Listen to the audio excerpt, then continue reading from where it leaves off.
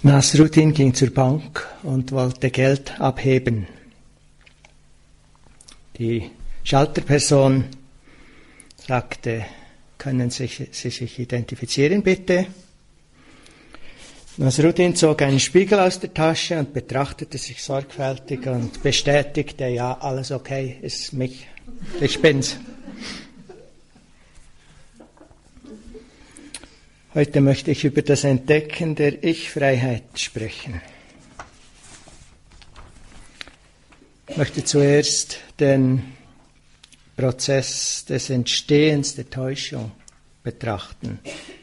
Täuschung in Bezug auf ein scheinbar unabhängig und real existierendes Ich oder Selbst. Es ist diese Täuschung, welche die Ursache allen inneren Leidens ist.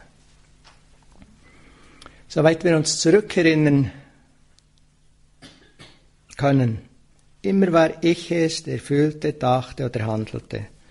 Und irgendwie gab es keine Zeit, an die ich mich erinnern kann, in der ich nicht ich war.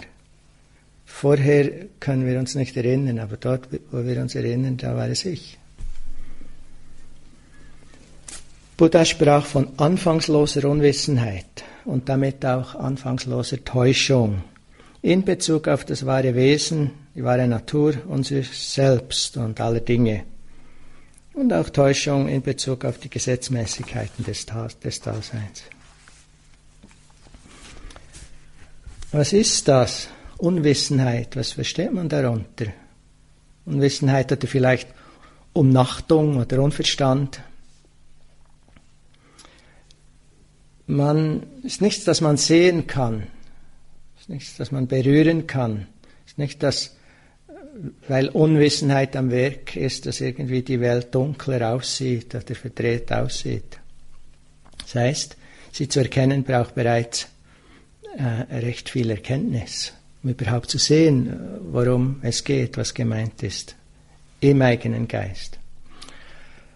Man kann sie nur an ihren Auswirkungen erkennen. Die allerdings sind recht dramatisch. Unwissenheit und Täuschung sind die Ursachen für alles Leiden der Welt und all unser persönliches, inneres Leiden. Krieg, Folter, Ausbeutung, Hunger, Ungerechtigkeit, genauso wie Ärger und Stress und Konflikte, Kummer, Sorgen und sämtliche Neurosen.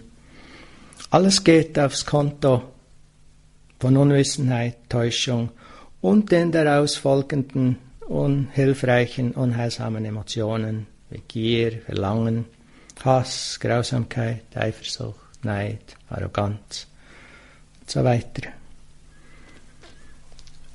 Und bei dieser Gelegenheit möchte ich nochmals kurz definieren, was hier gemeint ist mit Leiden. Ich bin nicht mehr sicher, ob ich es hier wiederholt habe, aber wahrscheinlich am Abschlussvortrag am Ostermontag. Angenehm, unangenehm, die Tatsache, dass Erfahrung immer wieder angenehm ist, immer wieder unangenehm oder schmerzhaft ist, das ist unvermeidbar. Solange wir diesen Körper haben, sind, solange wir in dieser Welt leben. Und auch Meditation ändert leider nichts daran. Was aber unnötig ist, ist unser Reagieren mit unheilsamen, leidvollen und leidschaffenden Reaktionen und Emotionen, wie eben Gier, Verlangen, Anhaften, Wut, Hass, Gewalt, Stolz, Arroganz, Angst und all dem Rest. All das schafft Leiden und all das ist Leiden.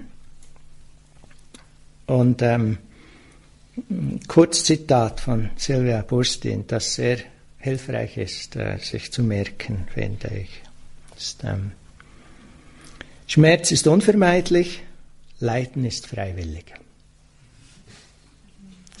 Ganz kurz, ganz klar gesagt, worum es geht in Bezug auf Leiden und in Bezug auf Schmerz. Schmerz, das heißt Unangenehmes, ist unvermeidbar in dieser Welt, solange wir in dieser Welt leben. Wir haben empfindliche Körper und das schmerzt immer wieder. Leiden ist letztlich freiwillig.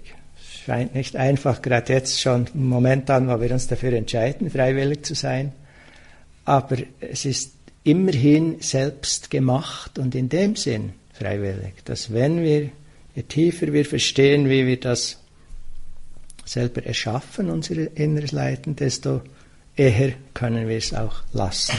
Und das ist, was wir hier praktizieren. Und das Ziel spiritueller Praxis und von der Meditation ist die vollständige Befreiung von diesem Leiden, von dieser Art von Leiden. Nichts weniger als das. Und damit auch Freiheit von dem, was die uns innewohnende Großzügigkeit und Liebe und das Mitgefühl und all die wunderschönen Qualitäten, was die blockiert. Zurück zur Unwissenheit. Unwissenheit wird auch in Beziehung zum Leiden definiert, nämlich als nicht verstehen, als nicht erkennen, als nicht verwirklicht haben der 4 edlen Wahrheiten. Die 4 edlen Wahrheiten, das ist die zentrale Aussage in der buddhistischen Lehre und das ist die Aussage, die Buddha als erstes gemacht hat in seiner ersten Lehrrede. Die bezieht sich auf den folgenden Sachverhalt und ich wiederhole mich da. Aber ich denke, in dieser buddhistischen Praxis gibt es nichts anderes, als immer wieder diese Grundsituation zu klären. Wenn wir schauen, was uns bewegt im Leben, was Grund und Ursache, Motiv für all unser Tun ist, zieht sich ein Prinzip, eine grundlegende Dynamik, wie ein roter Faden durch unser Dasein. Wir alle wollen glücklich sein und nicht leiden. Möglichst überhaupt nicht, möglichst nirgendwo, keiner Situation, in keinem Fall, wenn es geht. Auf diesen Sachverhalt geht Buddha ein, wenn er von diesen 4 grundlegenden Aspekten oder Tatsachen des Daseins spricht. Er spricht erstens von der Tatsache des Leidens, zweitens von dessen Ursache, drittens spricht er von der Befreiung vom Leiden und viertens vom Weg oder dem spirituellen Training, welches diese Befreiung vom Leiden möglich macht. Diese 4 Punkte lassen sich auch als Heilungsweg veranschaulichen. Erstens, es liegt ein schmerzhafter, leidvoller Zustand vor. Zweitens, es gibt eine Diagnose, welche die Ursachen dieses Leidens richtig erkennt und die aufzeigt, dass wenn man diese Ursachen beseitigen kann, dass das Leiden auch enden wird. Und drittens ist die Befreiung von diesem schmerzhaften Zustand. Wenn man viertens die vom Arzt, von der Ärztin verschriebene Behandlung angewendet hat oder wenn man die vorschriftsmäßig die Therapie durchgeführt hat oder das Medikament richtig eingenommen hat, dann ist Heilung von diesem schmerzhaften Zustand möglich.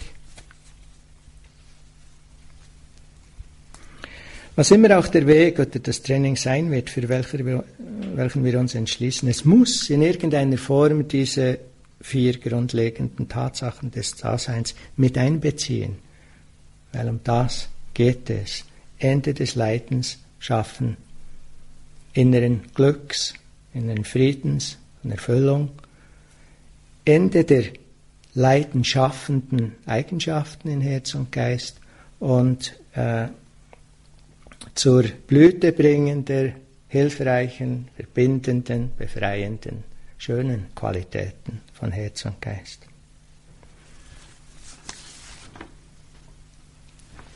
Es ist also die Unwissenheit, die uns diese 4 Wahrheiten betreffend des Daseins oder diese 4 relevanten Tatsachen des Lebens nicht klar sehen und erkennen lässt. Das ist es, was Unwissenheit tut. Das ist es, worüber wir uns täuschen.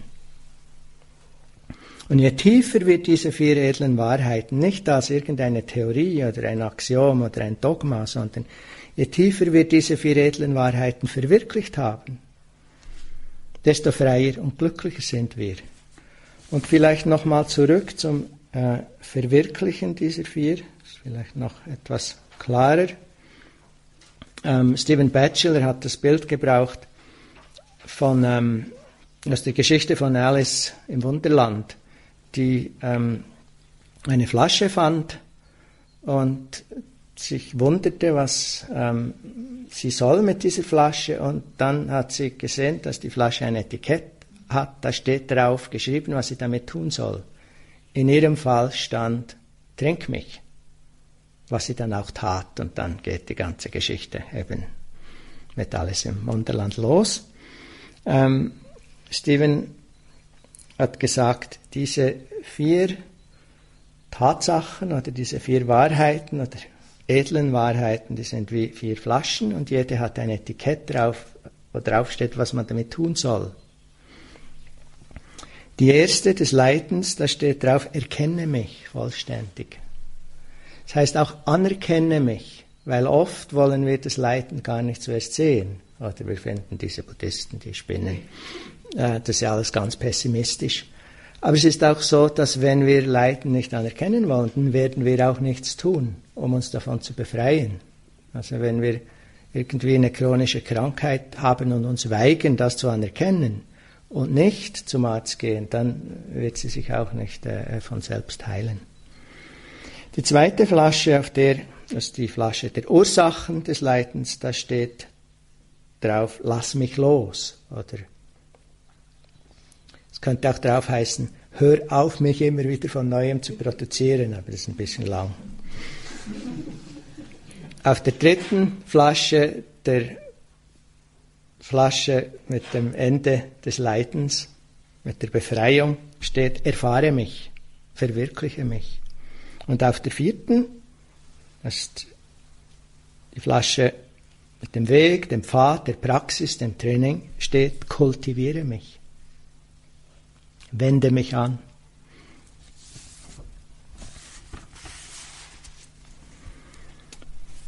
In diesem Sinne ist Erleuchtung die tiefe Erkenntnis und Verwirklichung dieser 4 edlen Wahrheiten. Und das ist die Definition.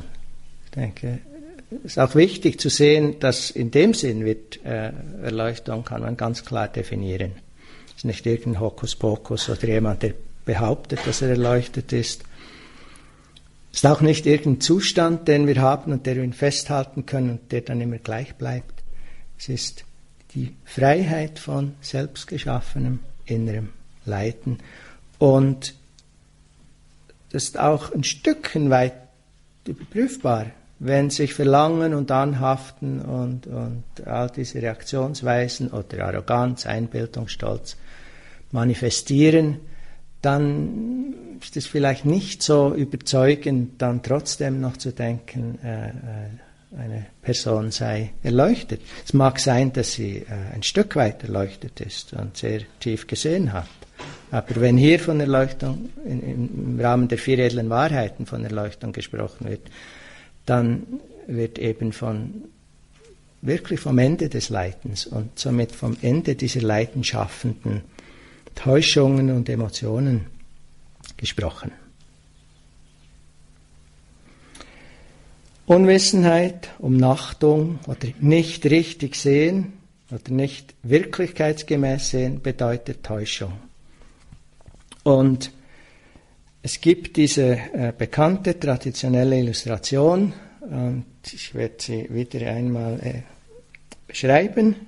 Es ist eine relativ treffende, ist die mit dem dunklen Raum. Wenn wir im dunklen Raum stehen, ist finster und nur ein bisschen, wenn wir uns an die Finsterheit gewöhnen, sehen wir ganz schwach etwas und im Moment, wo wir ein bisschen sehen, sehen wir, da liegt etwas gleich neben uns aufgerollt.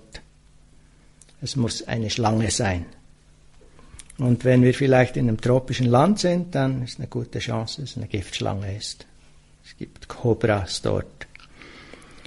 Wir erschrecken, Panik, rasendes Herzklopfen, Schweißausbruch. die Situation ist wirklich schlimm. Und das dauert eine ganze Weile und irgendwie vielleicht wird es heller, die Sonne geht auf oder wir finden eine Taschenlampe oder was immer. Es wird Licht und plötzlich sehen wir deutlich genug und wir sehen, es ist ein Seil. Und in dem Moment, wo wir klar sehen, was es wirklich ist, dritte edle Wahrheit, wirklich dieser befreiende Moment der Erkenntnis, wo wir plötzlich von Befreiung, von Erlösung überschwemmt sind und alles ist völlig okay. Beruhigt, befreit.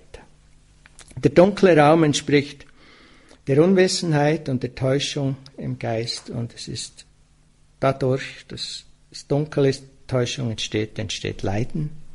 Und das Licht, das uns erlaubt, klar zu sehen, entspricht der Erkenntnis, die kommt durch aufmerksame Präsenz, durch Achtsamkeit. Das Klarsehen befreit, schafft Erleichterung, Erlösung. Und das nicht nur, wenn wir diese 4 edlen Wahrheiten vollständig verwirklicht haben, sondern was ja so interessant ist an der Praxis, ist, dass wir immer wieder die kleinen Modelle davon sehen, dass wir irgendwo wirklich in der Ecke festsitzen und leiden und uns Leiden schaffen und plötzlich sehen wir, okay, wenn ich das loslassen würde oder wenn ich das annehmen würde, ich kann es nicht loswerden, ich kann es nicht behalten, ich kann nichts machen an der Situation, aber ich kann innerlich meine Haltung ändern. Und wenn wir es tun und es uns gelingt, haben wir ein Mini-Nirvana. Und wir sehen, in dieser Situation, in dieser Problematik haben wir es geschafft, uns zu befreien, indem wir losgelassen haben oder angenommen haben.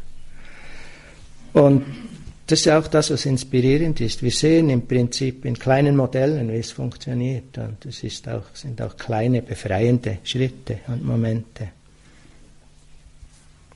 Und zwar meine ich wirklich nichts Mysteriöses. Wenn ich wirklich auf Salat stehe und ich sehe schon, es sind noch 6 Personen und der Salat hat schon rapid abgenommen. Und die in der Küche, man weiß ja, die haben ein Auge darauf. Und wenn sie es merken und noch irgendwo Salat ist, bringen sie ja nochmal Salat. Aber das weiß man ja nicht. Und manchmal haben sie keinen mehr. Und es sind noch 4 Personen, es ist kaum mehr Salat. Es müssten schon jetzt Salathasser sein, die 4. Und der Nächste räumt ihn weg. Und in dem Moment, wo wir merken, hey, okay, ist das Problem gelöst. Aber wir könnten auch uns überlegen, ob wir vielleicht nicht ein Zettelchen schreiben sollten. Liebe Daniel, dein Salat ist immer wunderbar. Schade, hat es heute so wenig gehabt. Und das irgendwo hinterlegen und dann essen gehen. Und jetzt überlegt, es war aber doch blöd, habe ich den Zettel geschrieben. Irgendwie ist es doch peinlich. Dann stehen wir wieder auf, unauffällig, und gehen, aber der Zettel ist schon weg. Oh yeah. Anyway. Loslassen und annehmen macht das Leben einfach auch in kleinen, nicht so wichtigen Situationen. Und dort lernen wir. Die Täuschung, die Frage, wie wirkt sich diese Täuschung aus? Unter anderem bewirkt sie die sogenannten Verkehrtheiten. Das ist eine unrealistische, verkehrte Sichtweise des eigentlichen Wesens aller Dinge. Und es ist diese Form der Täuschung, die ich hier weiter verfolgen möchte. Diese Täuschung wird in der Theravada-Tradition Ditti genannt, oder Miccha-Ditti. Unkorrekte oder unrealistische oder falsche Sichtweise oder Ansicht oder Wahrnehmung der Dinge. Der eine Aspekt der Unwissenheit, nämlich Moha, ist das, was die Sicht umwölkt und vernebelt, woraus dann Ditti, die falsche Sichtweise und Ansicht, entsteht. Sie sieht das, was sich ständig wandelt und vergänglich ist, als bleibend. Der angenehme Besitz, die gute Beziehung, die werden irgendwie immer bleiben, auch wenn uns klar ist. Unser Körper wird immer bleiben, auch wenn wir das überall anderswo sehen und genau wissen, was damit geschieht. Irgendwie, nicht so sehr auf einer intellektuellen Ebene, aber auf einer emotionellen Ebene, bringen wir es fertig, uns glauben zu machen, dass es bleiben würde, dass es bleiben wird. Kann sein, natürlich wird das alles vergehen, aber etwas da drin kann es nicht glauben. Das ist die eine Verkehrtheit.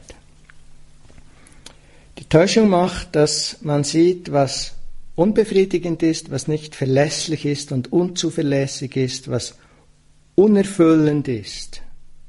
Dass das befriedigend, verlässlich, erfüllend und letztlich erfüllend ist. Und klar können Dinge Befriedigung schaffen, aber die hält nicht hin. Im Moment, wo das eine befriedigt ist, solange Verlangen da ist, kommt das Verlangen nach dem Nächsten. Und wenn das, dann das Nächste. Und es gibt nichts, das wirklich definitiv hinreicht. Aber irgendwo sind wir unterwegs nach dem, was letztlich erfüllend ist. Und das ist auch absolut eine legitime Suche. Es ist nur problematisch, wenn wir dank der Täuschung die Dinge verkehrt sehen und sie immer dort suchen, wo sie nicht erhältlich ist, die Erfüllung. Täuschung macht, dass wir das, was in komplex verwobener Abhängigkeit entsteht und existiert als unabhängig und in sich selber existent oder als unabhängiges Selbst uns erscheint. Um Thich Nhat Hanhs Worte zu gebrauchen, die Täuschung sieht Intersein als getrenntes, unabhängig existierendes Sein. Oder was eigentlich Anatta ist als Atta. Und es ist eigentlich offensichtlich, wenn wir diese Dinge verkehrt sehen, und zwar eingebaut verkehrt sehen, mit jeder Wahrnehmung nehmen wir so wahr. Es ist nicht, dass wir es richtig wahrnehmen und uns eine Geschichte darüber erzählen. Es ist, als ob die Dinge bleibend wären. Und es ist bei Dingen, die wir wollen, die wir haben wollen, Dingen oder Menschen oder Situationen, irgendwo ist die Überzeugung da, dass noch ein Hit von dem und dann irgendwie wird es hinreichen. Und des Weiteren, wenn wir Menschen sehen, wenn wir uns erfahren, wenn wir Dinge sehen, alles wird als getrennt, bestehend wahrgenommen. Und vielleicht macht das keinen Sinn, das ist eben, weil wir es so wahrnehmen. Ich werde versuchen, diesen Teil weiter zu verfolgen. Es sind diese 3 Verkehrtheiten, die in uns bewirkt werden, eigentlich von Moment zu Moment. Und hier gilt die Illustration, die umgekehrte von vorher. Wir sitzen da mit einer Kobra im Schoß und glauben, es sei ein Seil. Die Auswirkungen von dieser unrealistischen Sichtweise unseres Selbst und des Lebens kann nicht anders als endloses Leiden schaffen, denn wenn wir mit Kobras auf unrealistische Weise umgehen, haben wir ein Problem. Und am fatalsten wirkt sich dies eben mit der letzten der genannten Verkehrtheiten aus, eben wenn wir nicht selbst als selbst sehen.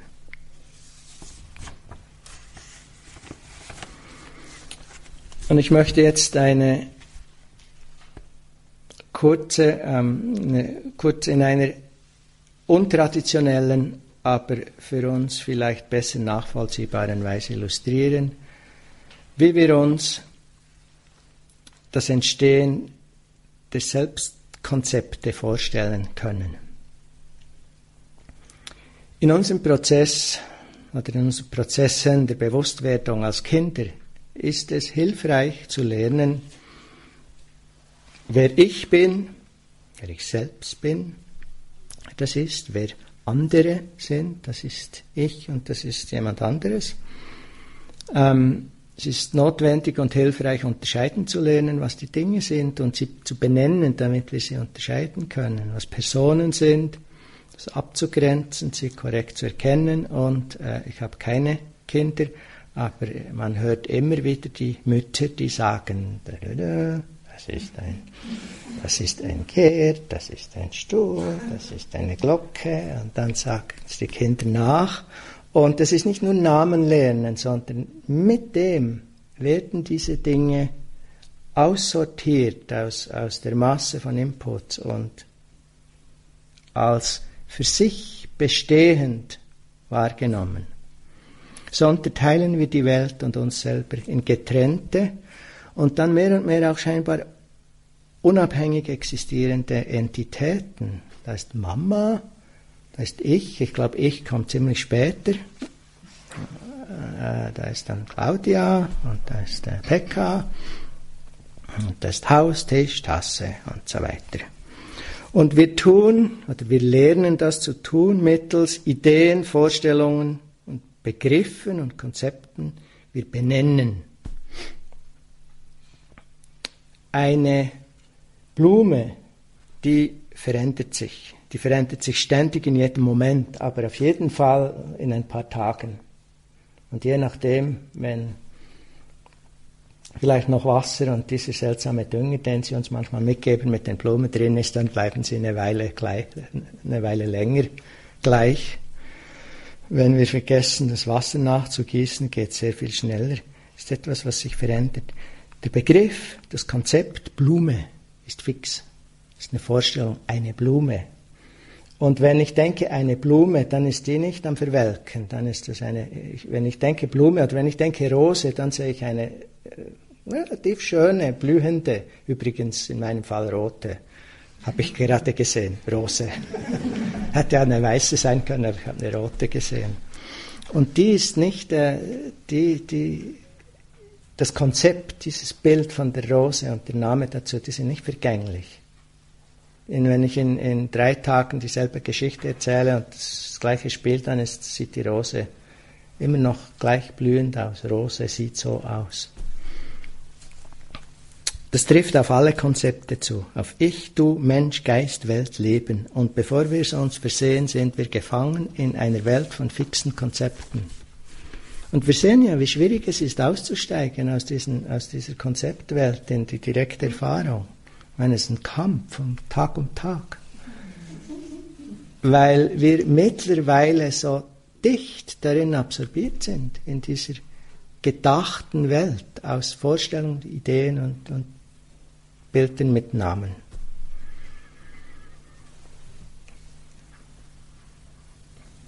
Und in Folge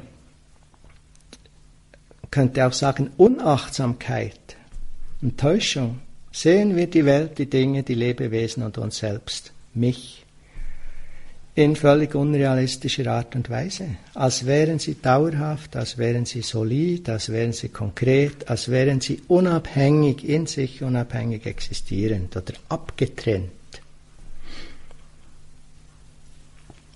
Diese Tendenz wird durch Identifikation, Erfassen und Festhalten verstärkt. Und besonders schlimm wirkt sich das aus, wenn wir Ich, mich und mein auf diese Art ergreifen und festhalten. Denn daraus entstehen alle unheilsamen inneren Reaktivitäten. Daraus entsteht dann das Verlangen, das Anhaften, die Aversion, Hass, Wut, Ärger, Eifersucht, Neid, Stolz. Sämtliche unheilsamen Weisen zu denken, zu sprechen und letztlich zu handeln. Und dadurch entstehen alle erdenklichen Formen des Leidens.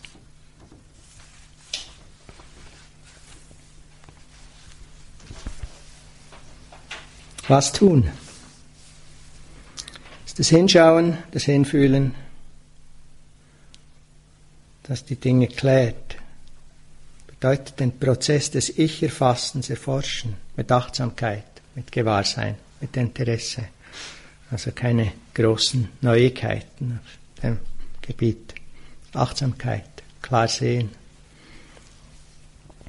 Und ich denke, es ist wichtig, sich klar zu machen, wir sehen das nicht, indem wir einfach friedlich da sitzen und beim Atem sind und hoffen, dass er ruhiger und stiller und konzentrierter wird. Das ist schon hilfreich und die Sammlung und die Klarheit und die Ruhe brauchen wir. Aber dann müssen wir schauen. Und das ist immer wieder wichtig. Und Vipassana ist die Meditation erst, wenn wir ein Augenmerk richten auf die Art und Weise, wie wir wahrnehmen. Auf die Tatsache, dass eben die Dinge sich verändern, dass sie vergänglich sind, dass sie, weil sie vergänglich sind, auch nicht erfüllen können und dass sie nicht erfassbar sind. Dass wenn wir hinschauen und näher hinschauen, dann findet man das nicht, was zuerst so offensichtlich erscheint. Wir müssen wirklich nicht intellektuell erforschen, das haben wir schon lange geübt, aber wirklich mit offenen Augen präsent sein. Und Vipassana heißt in dem Sinn höheres Sehen oder klares Sehen. Also es ist nicht eben einfach Sammlung, sondern es ist Sammlung und klar schauen, wie die Dinge sind.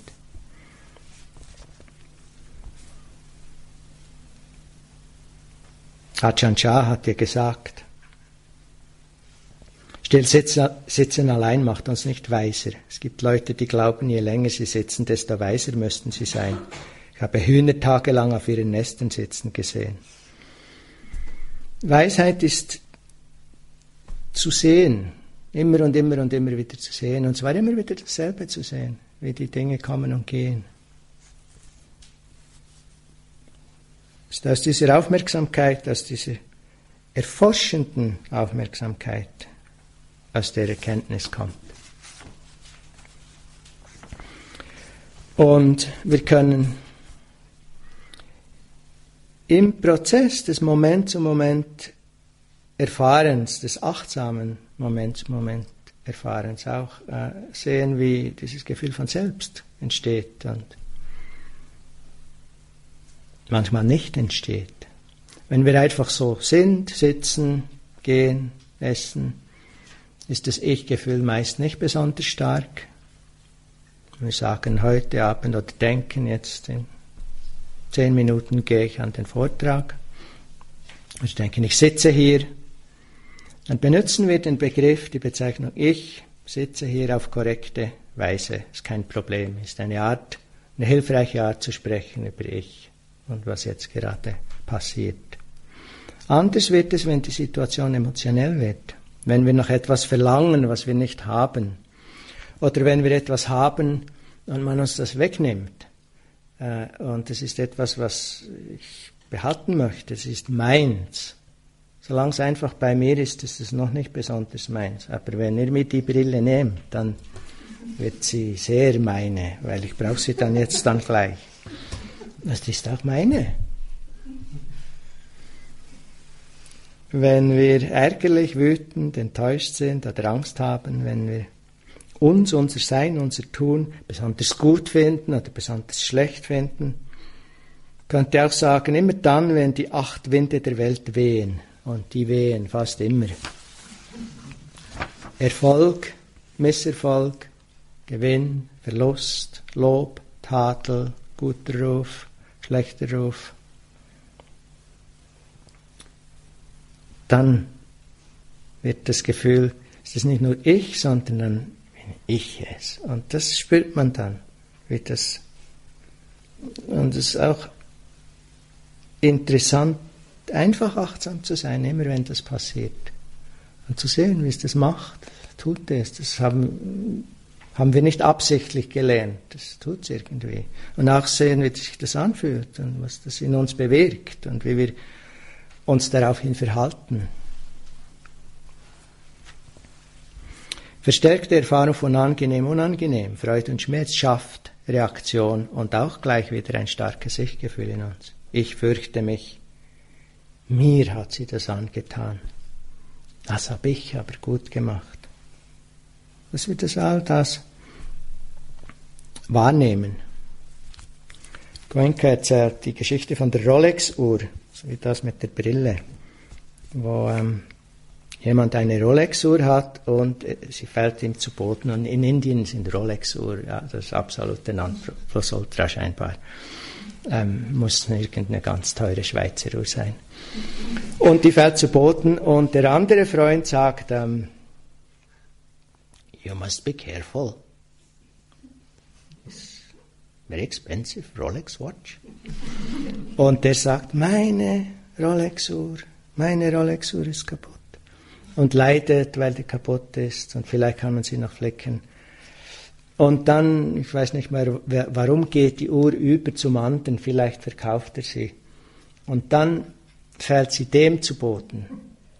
Und dann ist es völlig anders für den vorherigen Besitzer. Es ist die gleiche Uhr, aber jetzt findet er, it's not such a problem. Es ist, wenn es meine Uhr ist, wird es zum Problem. Es ist nicht, weil die Uhr zu Boden fällt, sondern weil meine Uhr zu Boden fällt. Und das ist interessant. Und hier können wir immer wieder hinschauen und hinfühlen, weil sowas läuft ja immer wieder.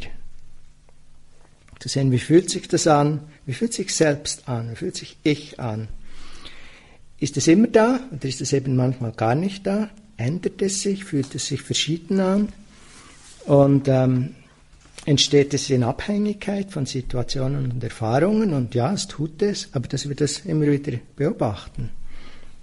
Oder ist es irgendwie unabhängig hier? Oder fühlt es sich unabhängig an? Und das, denke ich, ist interessant. Ein Ich-Gefühl hat oft für mich in sich ein Gefühl, als wäre es immer schon so gewesen, das Ich. Es ist nicht ein älteres Ich heute als vor 30 Jahren. Das Ich-Gefühl ist nicht älter geworden. Allerhand an mir ist älter geworden, aber das Ich-Gefühl nicht. Und das ist auch so verführerisch, weil irgendwie das Gefühl ist, dass das muss wirklich sein, das muss existieren, wenn es schon so lange so auftritt. Wir schauen, wie wir das wahrnehmen. Und wir können das auch spielerisch tun. Wir müssen sie auch nicht gleich bewerten oder beurteilen. Und wenn wir tun, ist in dem Bewerten und Urteilen ja auch schon wieder so ein Ich-Gefühl, weil ich bin dann nicht okay oder ich habe es jetzt gesehen, das war ganz gut oder was immer. Dann können wir es nochmal sehen. Es ist immer ein Aspekt von uns, den wir erfassen als Ich. Es kann ein Aspekt des Körpers sein oder der Gefühle. Am üblichsten oder am sichtbarsten ist vielleicht im Körper. Die Knie sind ganz okay und dann fängt das eine Knie an zu schmerzen und es sind immer noch 25 Minuten, bis es läutet und das wird ganz spürbar mehr und mehr mein Knie. Es ist nicht, dass das andere nicht meins ist, aber es wird mein Knie. Mein Knie, ich weiß nicht, ob das okay ist für mein Knie. Die ganze Vorstellung, ich muss mit meinem Knie plötzlich noch ins Spital hier. Oder es mit Vedana, mit Schmerz, Lust, mit Emotionen, Wut, Angst, Stolz, wo wir identifizieren. Man spricht auch von gerechter Wut.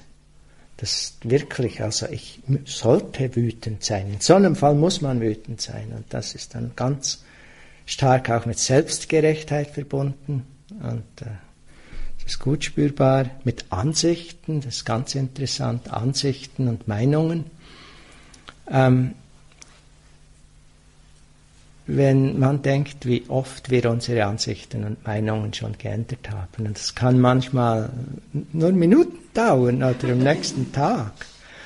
Aber im Moment, wo ich eine Ansicht habe und jemand sagt etwas anderes, dann finde ich, ja, geht's eigentlich noch? Das ist meine Ansicht, die ist irgendwie spezieller noch. Und dort spürt man es auch gut.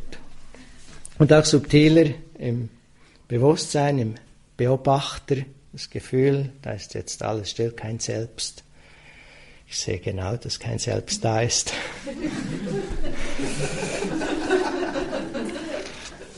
Hinschauen und vor allem hinschauen aus dem Gewahrsein, aus der Stille, nicht aus dem Intellektualisieren, sonst ist es nicht hilfreich. Hinschauen, erfassen von selbst, auch wie Stolz oder Einbildung, wie das entsteht und wieder vergeht. Es ist auch nicht sinnvoll, versuchen, das loszuwerden. Es ist auch mit ein Grund, warum ich das Wort Ego nicht brauche. Es ist auch nicht ein Wort, das in einem buddhistischen Zusammenhang, also in der buddhistischen Tradition gebraucht wird. Ego gibt den Eindruck, als wäre da etwas. Wir müssen ja das Ego auch loswerden. Ich denke, es ist schon mal beruhigend. Ihr braucht euer Ego nicht loszuwerden. Das Problem liegt anders. Das Problem ist, dass wir das Dasein, wie es ist, interconnected, abhängig in vielfältiger Art und Weise entstehend als dieser Tanz, dieses Geschehen, dass die Wahrnehmung wahrnimmt, als wäre das etwas unabhängig Existierendes, ein selbstexistentes Ich. Es ist nicht, weil deins ist, und es ist nicht, dass wir das zerstören müssen oder loswerden müssen.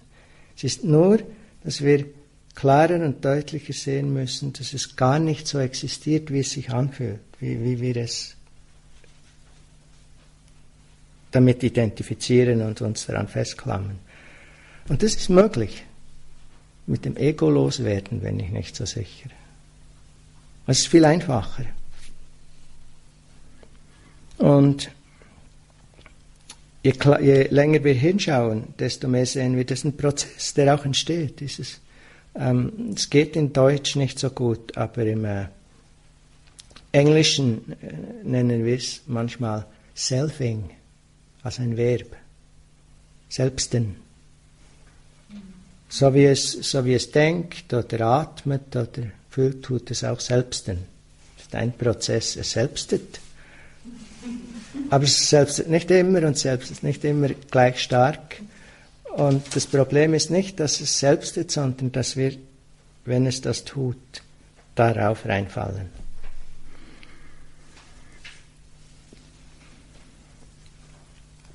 Technisch gesagt, ist der tibetischen Tradition, ich brauche meine Brille dazu. Das heißt, ihr könnt nichts finden, das Ich ist. Ein Lehrer von Kam fragte den Lehrer drum, was sind die einzelnen Bedeutungen der zweifachen Ichlosigkeit?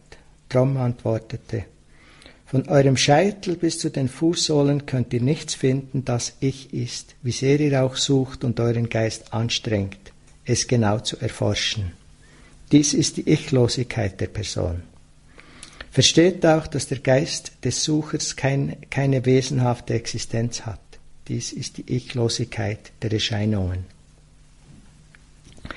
Das heißt nicht, dass da niemand ist, und das heißt nicht, dass es nicht korrekt ist, wenn das hier ist, Ich zu sagen. Das ist eine völlig praktische Bezeichnung, eine korrekte. Nur, wenn wir wirklich suchen, und wir sitzen ja jetzt da schon eine Weile und gehen, hat jemand etwas gefunden, das er vorzeigen könnte, diese Zen-Geschichte, was es sein könnte, dieses Ich. Außer eine praktische, hilfreiche Art, dieses Lebewesen zu benennen. Was ist es? Das ist völlig okay. Und da ist ein Lebewesen. Es ist nur nicht so unabhängig Selbstexistenz, wie es sich wähnt.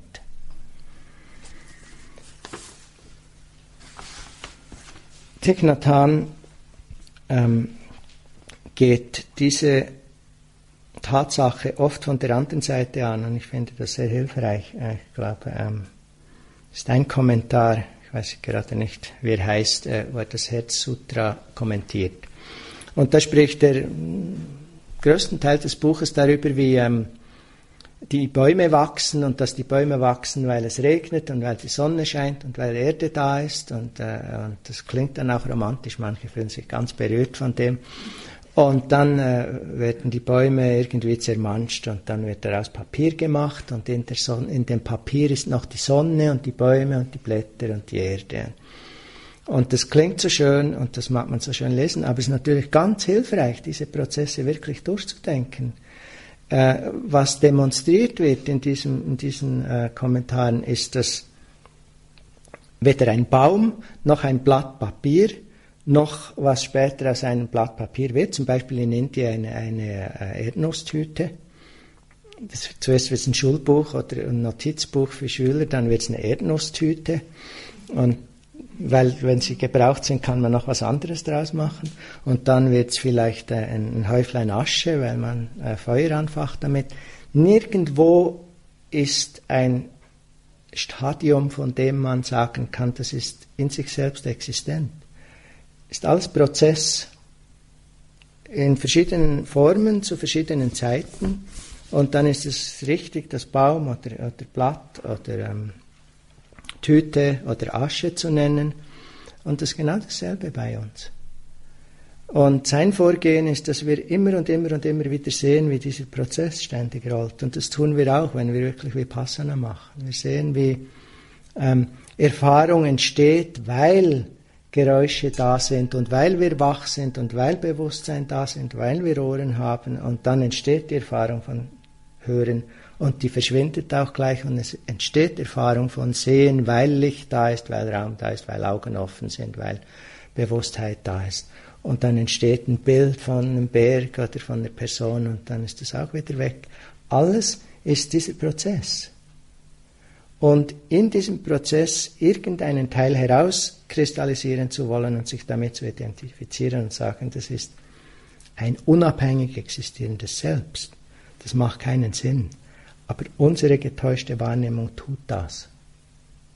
Wir erfahren uns, als ob wir unabhängig existierend vom ganzen Rest wären.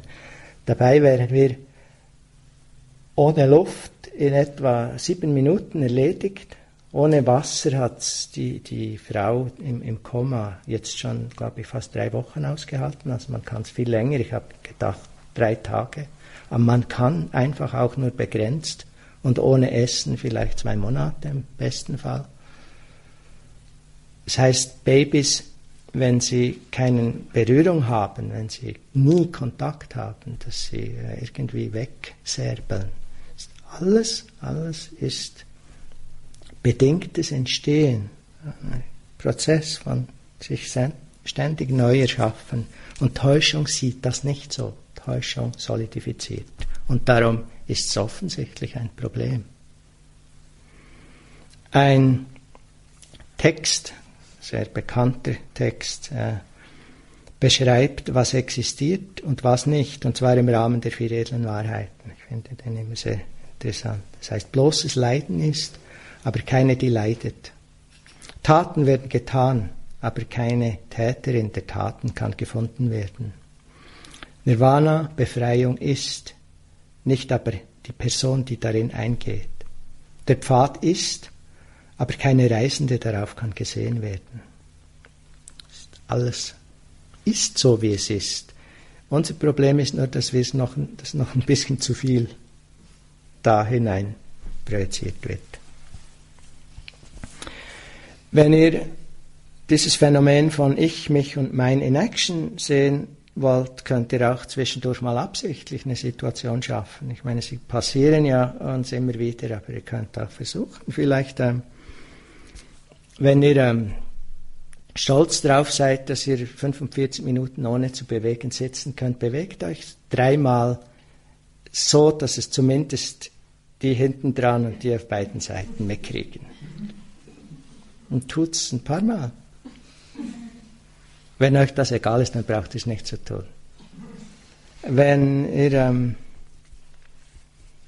kommt ungekämmt runter und schaut, was das macht. Oder zieht etwas an, das ihr nie anziehen würdet. Etwas, von der, wenn es jemand anderes anzieht, denkt, der. Da wird es spürbar. Und sogar, wenn es die anderen nicht sehen. Ich habe diesen Talk vor Jahren gegeben und Ursula hat meinen Tipp angenommen und ist am nächsten Tag im Pyjama runtergekommen. Und alle haben gedacht, das ist so ein Anzug, das den Lehrerinnen an.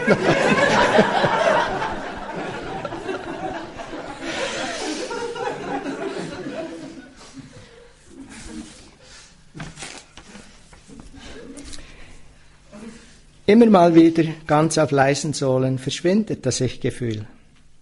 Und wir kennen das alle.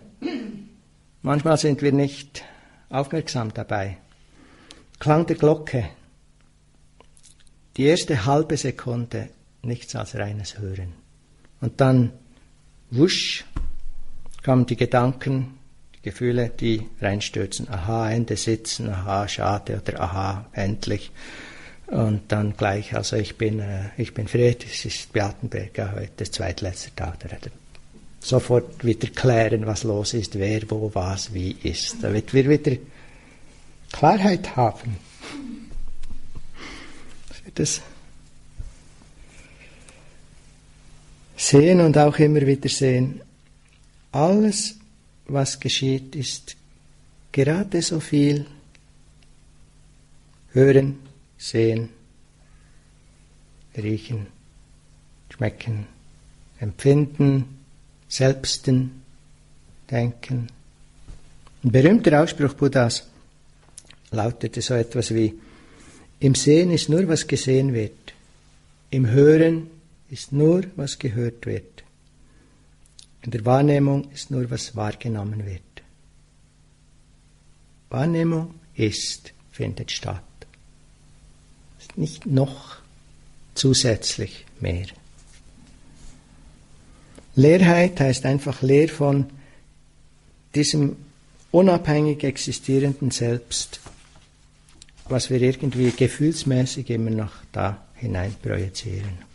Leerheit ist kein leeres Gefühl in der Meditation oder irgendwie Absenz von Gedanken. Ist auch nicht einfach innere Weite, was sehr still ist. Leerheit bezieht sich auf die Erfahrung eben zu sehen, dass das alles vor sich geht, ohne dass da noch jemand zusätzlich irgendwie da im Kranführersitz sitzt und das alles überblickt oder in Kontrolle hat. Die Erfahrung ist da, aber sie ist ohne Referenz auf jemand, der sie hat, nicht auf ein Zentrum bezogen. Sie ist einfach offen, frei. Geschrabten schrieb in einem Text: Wenn ich das Wesen dieses alten Mönches, der erst so wirklich erschien, erforschte, wurde er wie die Spur eines Vogels am Himmel. Die Erscheinung eines Vogels zieht durch den Geist, aber wenn man nach seinen Spuren sucht, sind sie nicht fassbar. Leere Transparenz ist alles, was da ist. Und dies zu sehen ist befreiend, ist enorm befreiend. Ist nicht ein für alle Mal befreiend, sondern je tiefer wir erfahren, desto befreiender. In dem Maße, wie wir frei sind von getäuschten Wahrnehmung, von Verlangen und Festhalten, von Hass und Aversion aller Art. In dem Maß können wir auch die Schönheit, das Licht des Herzens erfahren und ausdrücken und lebendig werden lassen. Das Licht der Weisheit, der Liebe und des Mitgefühls.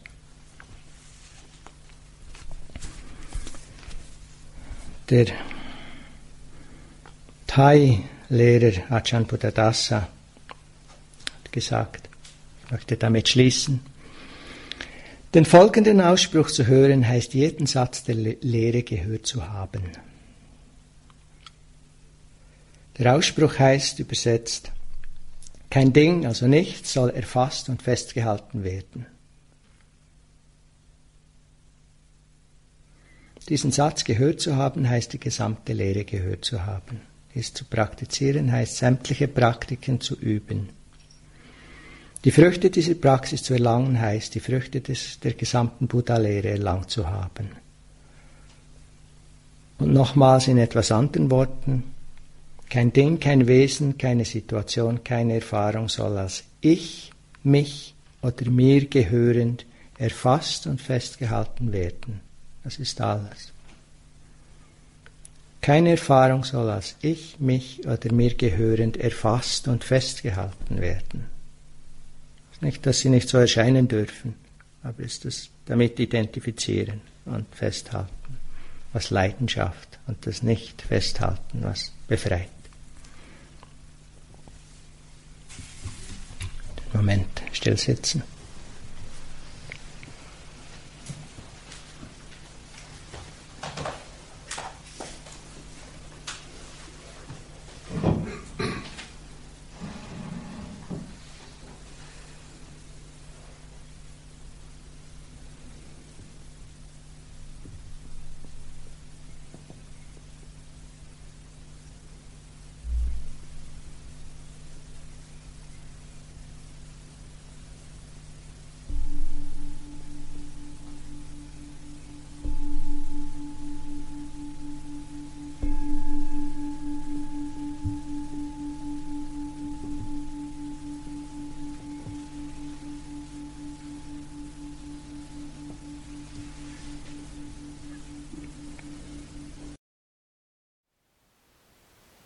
Thank you for listening. To learn how you can support the teachers and Dharma Seed, please visit dharmaseed.org/donate.